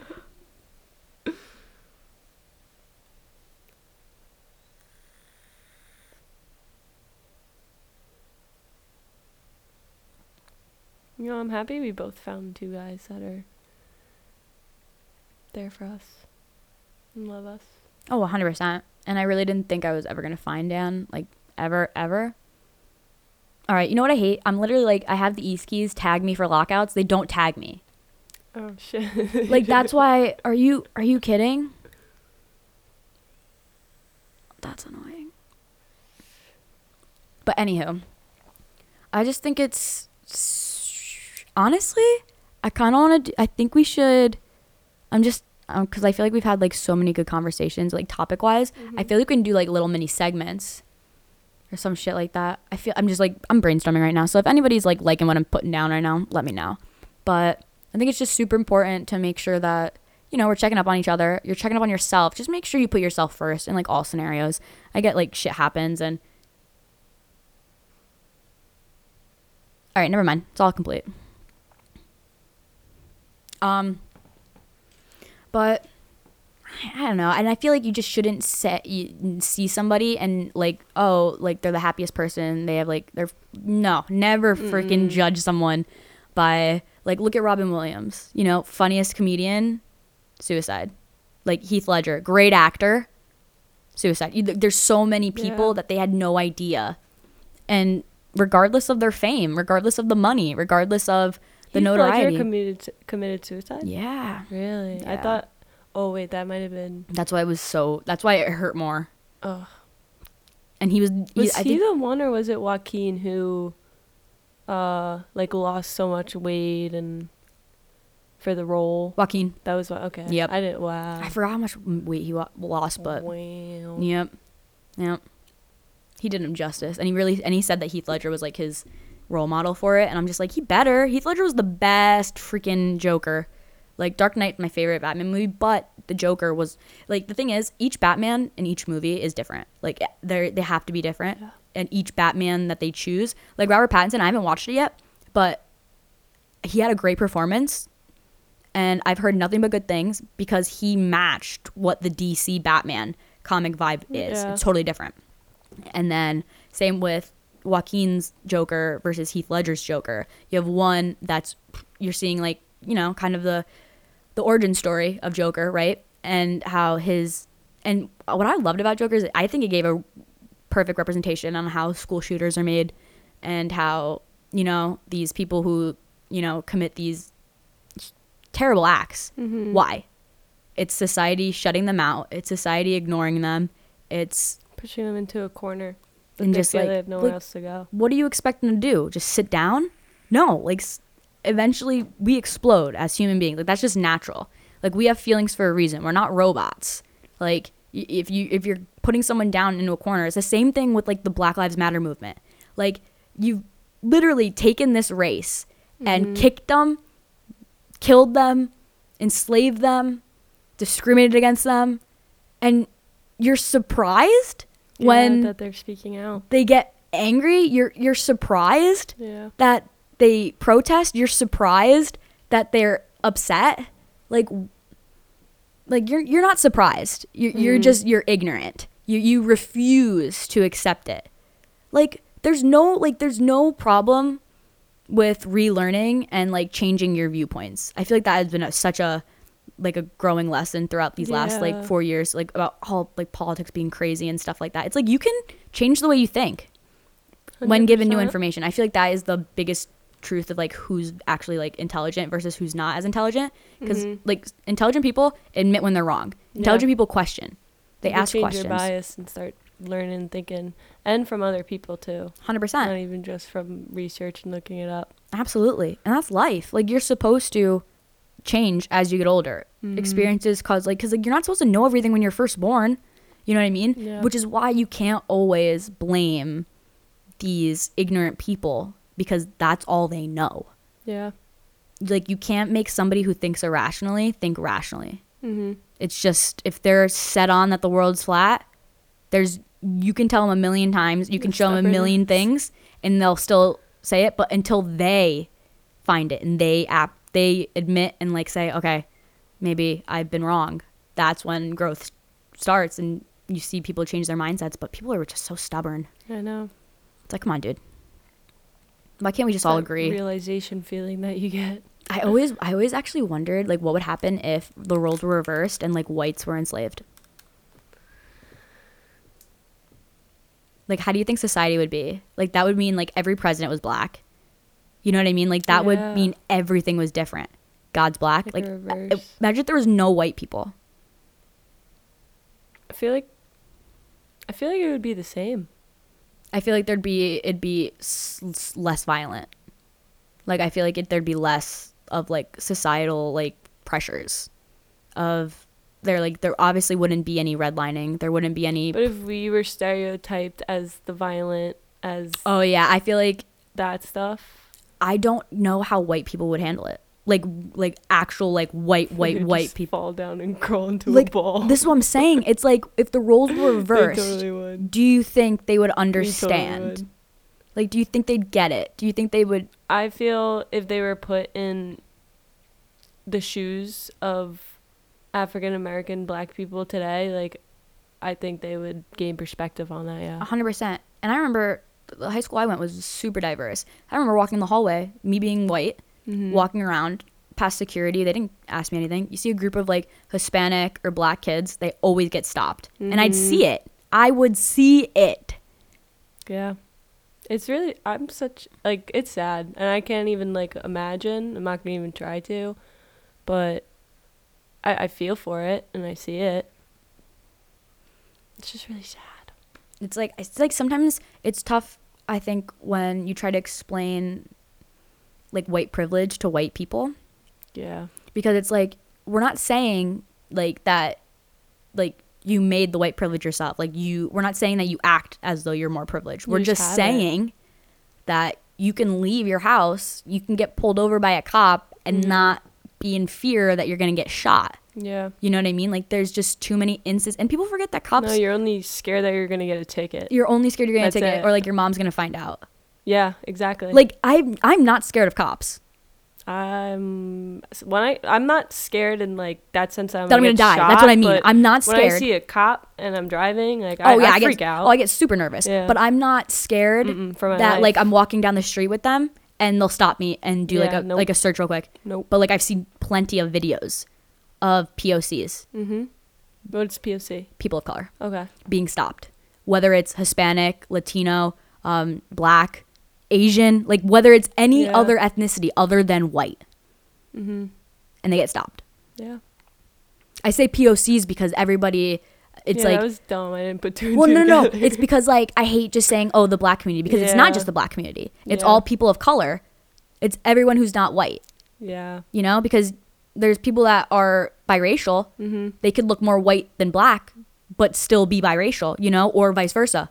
Look more black than white, but still be half white. I think the first time, like, I realized, like, what white privilege I have, and, like, obviously I'm still learning, but I was in a philosophy class, moral something theology, and, like, we all, like, there's people of color in there, like, me, boss, Sam, like, everything, and, like, we were just going around, and, like, people were telling, like, stories of, like, you know, like, a light-colored whose mom is white and dad's, like, Hispanic, and he gets past as, you know, African-American, and he's just, like, telling the story of, like, how the cop, like, came up on him, and then, like, he had his white friend there, and, like, the white friend, like, wasn't involved at all because he's white, and just hearing, like, all those stories of going around the room and, like, that's, like, when I realized, like, it started learning, like, shit, like, I am more privileged than I ever even knew. 100%. Honestly, and I feel like the one person and, like, the one thing that, like, will always be protected is white men. That's, like, the one, they will always be one step ahead in society, always. Women, why? Well, because it's just, they're white, they're men, that's what that's who founded this country. The strong, you know, that's that's like the perfect ideal masculine man, right? It's like all of our presidents, what were they continuously? White males. Barack Obama, first black male. Yeah. Kamala Harris, first black female. Like, it's funny because I hear most white men are the ones, like, who are beating, like, women and their wives. Right? I think, yeah. It's interesting that it enrages me. You know? Yeah. It's because, you know, why wouldn't I trust this well-dressed, well-educated, you know, employed white male? You know, why would I question that? You know what I mean? However, I would go ahead and definitely question this black kid wearing a hooded sweatshirt, sagging his pants, the most, like, stereotyped persona of black teenagers ever, and they would get shot. Like, you know what I mean? Like, Trayvon Martin, example A. He was wearing a hood, he had Skittles in his pocket, and got killed for that. Like, I watched a video, I actually saw a video that popped up, and it was a lieutenant shooting one of his undercover police officers. All because it's on film. He's walking to a car, and it was over a $60 drug bust. $60 drug bust. All right, mind you. All of a sudden, he's in the car. The undercover cop's in the car. The door's open, and he's like, "Gun, gun!" on his waist, not in his hand. Yeah. Not ready to be. No, on his waist. His boss shoots him 8 times. Survives. Ends up suing them for a fuck ton of money. You know, boss gets fired. And, like, in the video, he's apologizing, saying, "I'm sorry." But here's my thing. If guns are legal, and you're legally, and I think this happened in a state where you're allowed to open carry, like, if it's secured, like, why do cops automatically shoot people that have guns? Whether, I'm not saying that, like, they're not able to protect themselves, but what I'm saying is, in the instances when a cop pulls someone over and he happens to have a gun on his side, right? Not drawing it, he's stopped at, hands are on the wheel, but why do cops immediately put their gun up and tell him to and have to confiscate the gun? What gives you the right that your life is more important than the civilian that you just pulled over? Like, that's what I don't understand. I really don't think they're really trained well. Like, I feel I like don't think they're so not either. trained in that aspect. They're the most reactive people. Yeah. In a job that you should not be reactive like that whatsoever. Like, it's not war. That's what I mean. It's like when you're going in instances where it's like a domestic abuse call, let's say. No weapon, no sign, there's no guns, no nothing. It's like, why do you immediately go in with your guns drawn? Why don't you assess the situation first, see if it's just talk it out? Like, there's so many instances where I've seen cops go and, like, shoot, like, autistic men specifically black men. There was this one instance. Yep, there was this black kid. Because they can't communicate. Yep, he got called, and I think he had like a knife on him, like a butter knife or something. Nothing crazy, but he wasn't attacking the cop or anything. He was just standing there. But like these cops, they're not trained to deal with anyone with any sort of mental illness. Like there needs to be a separate, like, training on that. Separate. Because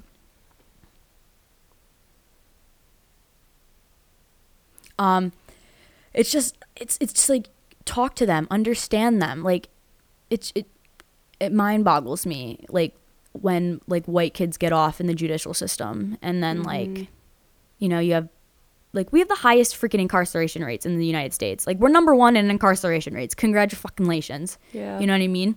But it's like, you need to go back in the history and see it. That's why it makes me so mad when people just like, with the whole, go back to critical race theory.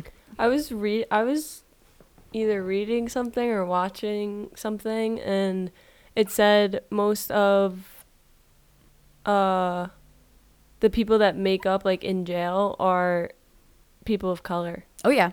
Yeah. Oh yeah. I thought that was very. Remember when we learned in Deviance, when the Bloods and the Crips originated, and how the mass incarceration of black men because of the crack epidemic? Yeah. Remember that? Uh-huh. But then here's what gets me. They get out of jail, right? And they go to apply for jobs, and they're denied because of that. And then you're wondering why they go back to selling drugs and selling illegal things, because you've made the system work that those who are put in jail aren't allowed to live a normal, like, I think that's so fucked. I think if you do your time, you have a right to make amends. Case maybe too. Plead your case. Or talk to them about it and be like, 100%. Make amends, fix your life. You know what I mean? Like, because, you know, some people take jail to actually reflect. You know what I mean? 100%. Which is why I was so excited when they started to decriminalize marijuana? No, like heroin and those types of drugs, and decriminalize. Because here's the thing. My view on it is, when cops arrest people who are doing drugs, such as, like, fuck weed. Weed's basically legal everywhere. I'm talking about heroin. I'm talking about crack, coke, like, and they clearly have a problem, right? Yeah. They get pulled over for a DUI, and they see them. They're doing serious fucking drugs. And a lot of times when I see like live PD, it's like the overdoses. Like, how do you feel that arresting these drug addicts, putting them in jail, having them forcibly withdraw from opioids, which is, you don't die from alcohol withdrawal, you know, is way more serious than opioid withdrawal. But opioid withdrawal, the thing is, you won't die. Euphoria. Yep, it sucks. It sucks. But then immediately, you know, they withdraw and they come out and then they go and get another fix. Yeah. It's like, they shouldn't be arresting the drug abusers. They should be arresting the drug dealers. They should say, who gave them this laced heroin? Who gave them this laced whatever? It's like, it's a never ending cycle, you know, because then they'll still keep using, they'll get caught again, get arrested, another drug charge. All right, they get pointed out. Wait, they don't ask where they got it from? No, probably. Well, the thing is, like, if they do, they either, I'm going to get, because you know why they infiltrate like drug cartel gangs and like the mob and stuff. It's so hard to get the high up, like, you know what I mean? It's so hard to get the top guy, but maybe you'll get the guy in the corner that sold you it. Sure, maybe. But it's like, you should be going after the people selling. Why are you arresting like drug addicts? And I hate when people say addiction's not a real disease. It pisses me off, man. Oh, it is. Because like, holy hell, like, I've after seen a while, firsthand. Your brain, you know, or secondhand, one of the two. 100%. Yeah. It's like, man, like, no, like, of course. And the thing is, you're never cured. You know what I mean? You're always gonna be an addict. You're just gonna be an addict that has their addiction under control. Yeah. Or functioning alcoholic. 100%. Yeah. And what's scary to me is just like, they'll immediately arrest them, and it's the same cycle. But then when they decriminalize it, they're giving them the opportunity to go to rehab, to get these state-sponsored services. And I think it's so important, because like, for fuck's sake, we're like so like talking about, oh my God, like, weed, it's bad for you. Dude, opioids are killing people. It's literally like kids that are getting tearing their ACLs and getting prescribed these freaking painkillers, Mm-hmm. they go straight to heroin after that because their prescription's eventually going to end. Yeah. And they want to get that feeling again. And that's how a lot of heroin addicts, they always, I remember I was watching this video on addiction in this documentary. They all started out with, I tore my ACL, I got my wisdom teeth out. It's something. It's usually they were given it legally, prescribed it. The gateways. And it's like, it's madness. Because I remember I got prescribed painkillers for my wisdom teeth. I fucking hated them. I literally only took them to sleep, and I took it like 2 days, and then I was done with it. Because like when I took it and I was just sitting there, I hated it. I couldn't feel my body. I'm like, how the fuck do people function on this shit? Like, not at all for me whatsoever. I was just like, no way. So then I gave them to my mom, was like, take them. I don't fucking like them. And same thing when I got my wrist surgery. I took them just to sleep because I had to sleep with my arm like this, and it was the most uncomfortable shit ever. And I would only take it before bed. I think I liked that better. It made me feel better than that. Made me really just go to sleep. The other one, I was still awake, but is like my whole body was numb. Yeah. I'm just like, holy hell, if someone were to fucking kick me in the head right now, I would not feel a thing. And that just scares the shit out of me. Pills are freaking crazy, man. But I would love to work at a rehab facility as like a counselor. I would love to be a counselor for I just feel like people just have great stories. Yeah. And I feel like so many addicts feel like they're misunderstood or they're not heard.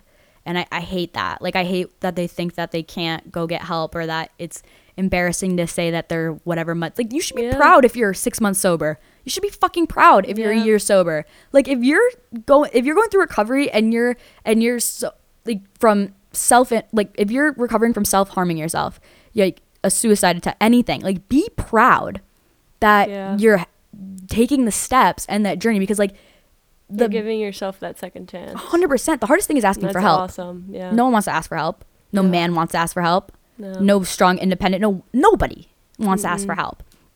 And when you do, that's just that's the hardest step. And the rest is just the work. It's like actively working for it too. Yeah. It's just, addiction's a bitch. And it can happen to anybody too. And you could be addicted to all types of shit too. I hate when people are like, I don't, like, nah, bro. Yeah. People can have porn addictions. People can have screen addictions, video game addictions. Like, it freaking happens. Cell phone addictions. Oh my God. My little brother's 5 now, and he's already addicted to, he's an iPad kid. Take it away from him. Take it away. I can't. Damn. I wish I could, but he throws tantrums. Like, I would be like, he would be like, oh, can we play Fortnite? And like my parents just like let him, my stepmom and my dad just like let him and my other sister like do it, and they're just so addicted to it already. That's fucking crazy to me. More the boy than the girl, which is kind of interesting, but like the girl, like Rooney, she's more likely to, can we go outside? Can we ride bikes? Can we do this? And Ben's like, I want to play video games. All the boys are online. Come on, they're all playing. We got to keep it doing. No, he would literally FaceTime his friend Connor and play with him on Roblox. So I'm like, oh, there we go. Yep. I'm like, oh, nope. It's just funny. My kids aren't getting cell phones till high school. Addiction is serious. 100%. Very much so. My stepmom and my dad are both recovering alcoholics. How's that journey been for them? So, I think good. They had a lot of years, you know. My stepmom, and like her fixation now is like chocolate.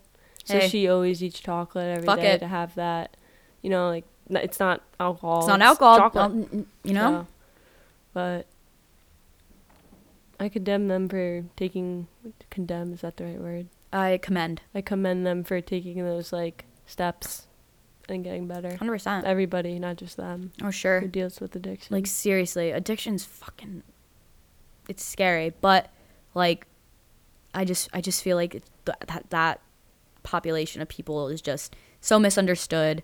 And they don't, it's just like, and people just, and they're just like shut out from freaking society. Like, they're like, oh no, they're fucking wasted time. And then especially when there's only like, if say like in a family, there's one that's like a recovering drug addict, right? And everyone else isn't. It's like they ostracize that one person. It's just like, they feel like they're alone. They feel like the black sheep. And it's just like, why? Yeah. Like, you need to be that support. Like, what is wrong with the fact that happened to them? Yeah. Like, everybody reacts to everything differently. Like, when my Nono died, like, that was the first time I've ever really dealt with death. Because when my Nana died, I was in first grade. So I wasn't as old and wasn't as close with her. I didn't have as much long of a time with her. no was like my second dad. So like that was the first time I've ever grieved. And the grieving took years. And like I still grieve about him. Like I still get sad to think about certain things that he's not here to see. But it's like, holy hell, it's different for everyone. But of course I was drinking more, like, because it's freshman year of college. So I was dealing with it's like, all right, I'm at college. I'm going to go out and drink, doing this and that. And I didn't give a fuck. Like, it was just like I stopped giving a shit about everything because like life sucked. I was like, fuck that. But the thing is, I didn't know. I wasn't like going out of my way to get fucked up. Yeah, no, you're just dealt all these I'm cards. I'm just doing it. Like, I'm just like, oh, fuck it. Like, I'm just using it to cope and didn't even have any idea. Like, majority of the time when people are depressed, they don't even know that they're depressed. Yeah. Takes a hot second. Yeah. And then when you find that out, that's enlightenment. So true. Yeah. No, it does. Because I remember until I found out that I actually had depression and was dealing with that, that's when I started talking to my friends and they like would tell me what they noticed from my behavior.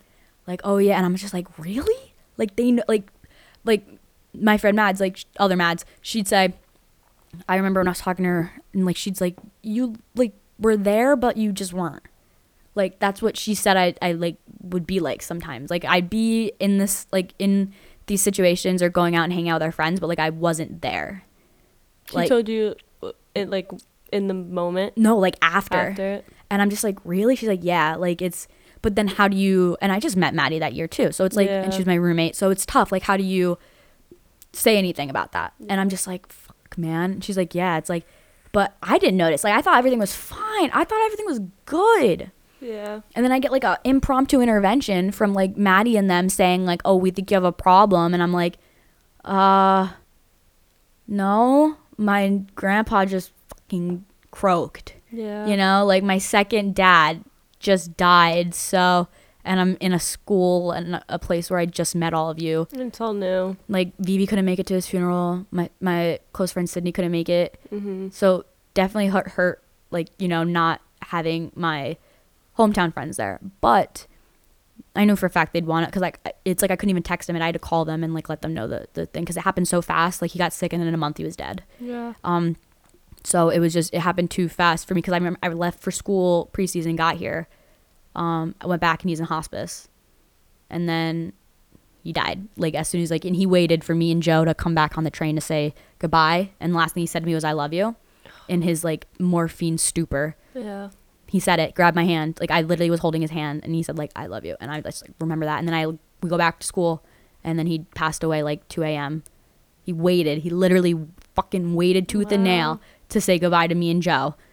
It's like a movie moment, you know, like when they're on their like deathbed and they're just holding on for that one last 100%. Thing to say. My no-no was when he was like, he was just in so much pain. So like he was on a lot of morphine, wasn't really there.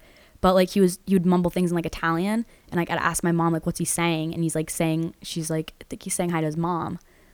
Like he's literally telling his mom, I'm going to see you. Like he was saying things like that. Like he was talking to his dead mother while he's dying. And you're going to tell me that like we just disappear when we die. Like believe, like I feel like everyone needs to believe in something. And I feel like people aren't just gone, you know. It's not, he was saying that and I'm just like, you can't make that up because I'm standing in front of him and he's literally saying it as like, he's not just saying that because he wants to say it. Yeah. He's drugged up and scared that he's literally, and he's holding on to, and that was very tough. It was a really tough experience. Cancer fucking sucks. Fuck you, cancer. Yeah. Man, cancer's the freaking worst and it's always going to be around. Make too much money. Very true. You know the vibes. All right, can you guess how long we've been talking? 2 hours. Almost. Very close. Almost an hour and 40 minutes. Oh shit, okay. Pretty fucking lit. See, this is what I'm saying. Was it that scary? It wasn't. I was a little nervous going into it. Everyone is always scared, and I'm just like, bro, it's literally like we're just talking normally. We're just recording it. Yeah. Like it's the same thing. I think the mic and headphones intimidate me, but it was good. I was very excited. How can you be intimidated by this face? Come on, it's Tina. I know. Not your face. The mic. The mic's face. That's true. But we get used to it. Yeah. We gotta do some like TikToks because I need to get my social media back up and running. Because fuck you to oh my god, whoever hacked my Instagram and deleted it, fuck you. Someone hacked your Teenage Tea? Yeah, and deleted it. That's why I have a new one. Oh, shit. Yeah. All right. Yep. Maybe people don't like your podcast. Dude, it was just some scammer. Oh like, my god. Like, because I think, didn't Bridget get, she got hacked and deleted? A lot of people. So many people. And the thing is, like, it's not like I got a DM or anything about that stupid fucking Bitcoin shit. All of a sudden, I got an email that said your email has been changed for your Instagram. I'm like, oh shit. So I went and changed it. And then it said your password. And then they put the freaking 2-factor authorization on it. So I couldn't get in. I was locked out. And I was like, fuck that. Wow. And then they just deleted it. And I'm like, dude, like, I wasn't making money off the account or anything. What was the point? Yeah. I'm just like, so you just get off on making people's day a little shitty? Cool. Like, I was just like, dude, that just freaking blows. I hacked an account today. It's like, yeah, man, what'd you do? Deleted it. Oh. Like, congrats. Like, what are you keeping a tally on how many you can, like, how many lives you can just, like, you know, just make a little bit worse? Yeah. Like, it was just annoying because I got like 800 followers. So now we're rebuilding it up. I'm almost at 400 again, but so follow the account and everything, but still, whoever did that. And also, Instagram banned me from for 3 days from liking or commenting or following people because they thought I was a bot because I was following so many people. But I'm literally like, how do you not know that my account was deleted and I made a new one and I'm trying to get the followers back? Like, I'm like, how do I prove that? Like, I'm just like, what is your problem? Like, why don't you go delete the account or ban the guy who hacked me? Like, I'm just like, what? Yeah. I was so mad. I was just like, dude, I'm just trying to follow, like, because you're following people too fast. I'm like, yeah, man, because I had freaking 800 followers. I'm just trying to start an empire. Yeah, God. it's like, come on, man. I'm just trying to become, like, an influencer. Nah. I was like, oh, just trying to get my numbers back. I was so sad.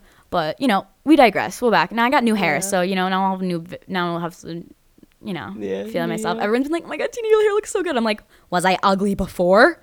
I get them every time because I'm like, how do you, like, I love compliments, but I hate them because I'm just like, stop, don't gas me. But then I'm like, no, seriously, do it. Yeah. It feels good sometimes. Like half and half. Yeah, I'm like, oh, thanks. But yeah, you know, me and Tina are wearing the same color sweatshirt. We are, which is pretty cool. That's just a vibe. Purple's also my favorite color. My bedroom is this color at home. Like a periwinkle fairy. I always wanted a purple room, and I finally got it, which is so dope. Yeah. Oh, I loved it. Oh, I love that. Well, anyways, this was a great freaking conversation. Yeah, it really was. Thanks for having me, man. Of course. This is awesome. Do you want to plug anything? Really awesome. Your Instagram? No, I'm not about that clout. Cool. But I always have to ask because some people have stuff going on. Yeah, no. Word. But I am about that clout. So. I'm just kidding. Not really. So I do have a new Instagram. It is Tina's Tea Podcast, 2 underscores at the end. Follow it. Please follow and share and like and all that, please, because mofos suck that deleted that shit. Also, I'm going to send a very strongly worded email to Instagram. Disappointed that, like, you guys do not. As you should. Like, are you kidding me? Should. I get hacked and deleted. Defend and then Tina's you ban me for 3 days. Yeah. Ban me. Yep. From what is banning me from liking and commenting gonna do? Like, I'm just like, bro, I can't even like anything. I'm like, that's so what the I'm like, it's me. I'm like, how much do I have to prove it, verify it, whatever. I hate them. I'm just gonna I have to get it up and up and up, and then I want to get the check so they don't touch it, so it's just a verified podcast account. Like, boom, just leave it. That would be awesome.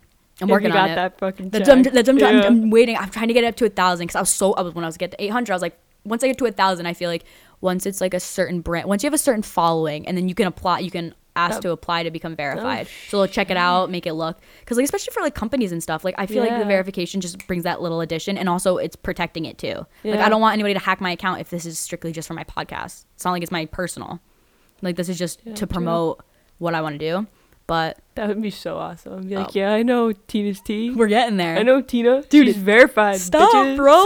Stop. Fingers crossed, please. That's why you need to follow, like, and share. And what else? It's now streaming on Spotify, Apple Podcasts, Amazon Music, Samsung Podcasts, Audible, and Google Podcasts. So all of the above. All of the above. That is 6 different streaming services. And it's also for free on rss.com. And it's also free on Audible, I believe, too. But just look up Tina's Tea by Christina Britton and tune in every Tuesday for new episodes.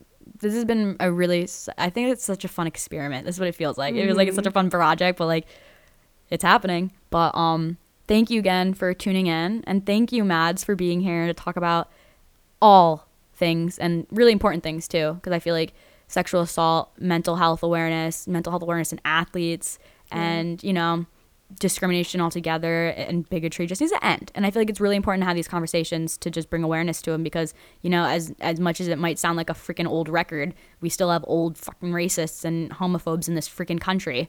And call them out. Call out your racist friends. Hold yourself and others accountable. Literally.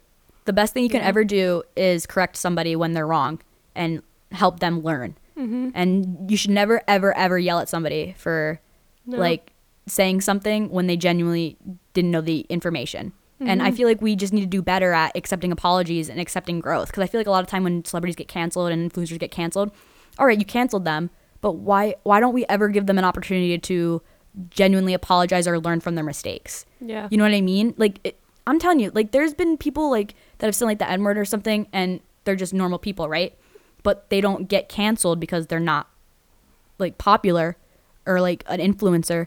But it's just as important to know that they shouldn't be saying it, same as this influencer. We should be teaching these influencers and celebrities what not to be saying. We should be telling them, all right, we understand that this was a bad case. Take some time off, reflect, learn.